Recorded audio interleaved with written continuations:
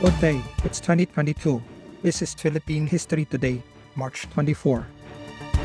In Washington, D.C., 88 years ago, 10-year transition. March 24, 1934, Saturday.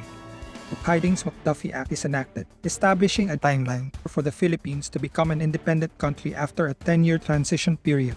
The law was co-authored by Senators Millard Hidings and John McDuffie and specified a procedural framework for the drafting of a constitution for the government of the Commonwealth of the Philippines. The 1935 Constitution was completed and ratified by a national plebiscite in May 1935, initially prescribing a presidential form of government with a unicameral legislature. The Constitution was amended in 1940 to establish a bicameral assembly. The law paved the way for the 1935 presidential elections in September, which Manlan Luis Quezon won.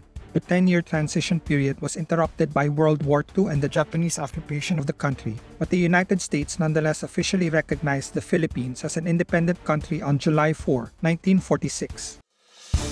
In Marinduque, 26 years ago, mining disaster. March 24, 1996, Saturday. A catastrophic fracture in the drainage tunnel of the Mercopper Tailings Dam starts discharging toxic mine tailings into the Makunapnit-Boac River system. The environmental disaster would spill 1.6 million cubic meters of tailings, flooding nearby villages and effectively killing the Boac River. Over 400 families were displaced, livestock were killed, and large tracts of farmland were destroyed, along with irrigation channels. Mark Copper Mining was a Canadian corporation that had mining rights to the Mount Tapian ore deposit.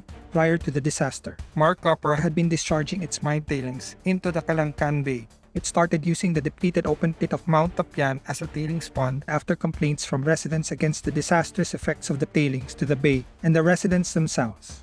The Mercopper mining disaster is considered as one of the worst in the world. It exposed the lack of responsibility of the government in enforcing mining regulations. In Alaska, 33 years ago, oil spill disaster. March 24, 1989, Thursday. The oil supertanker Exxon Valdez runs aground and starts spilling crude oil into the Gulf of Alaska. It would eventually discharge 41,000 cubic meters of oil and impact 2,100 kilometers of shoreline. The disaster killed large number of seabirds, sea otters, harbor seals, bald eagles, orcas, salmon, and herring.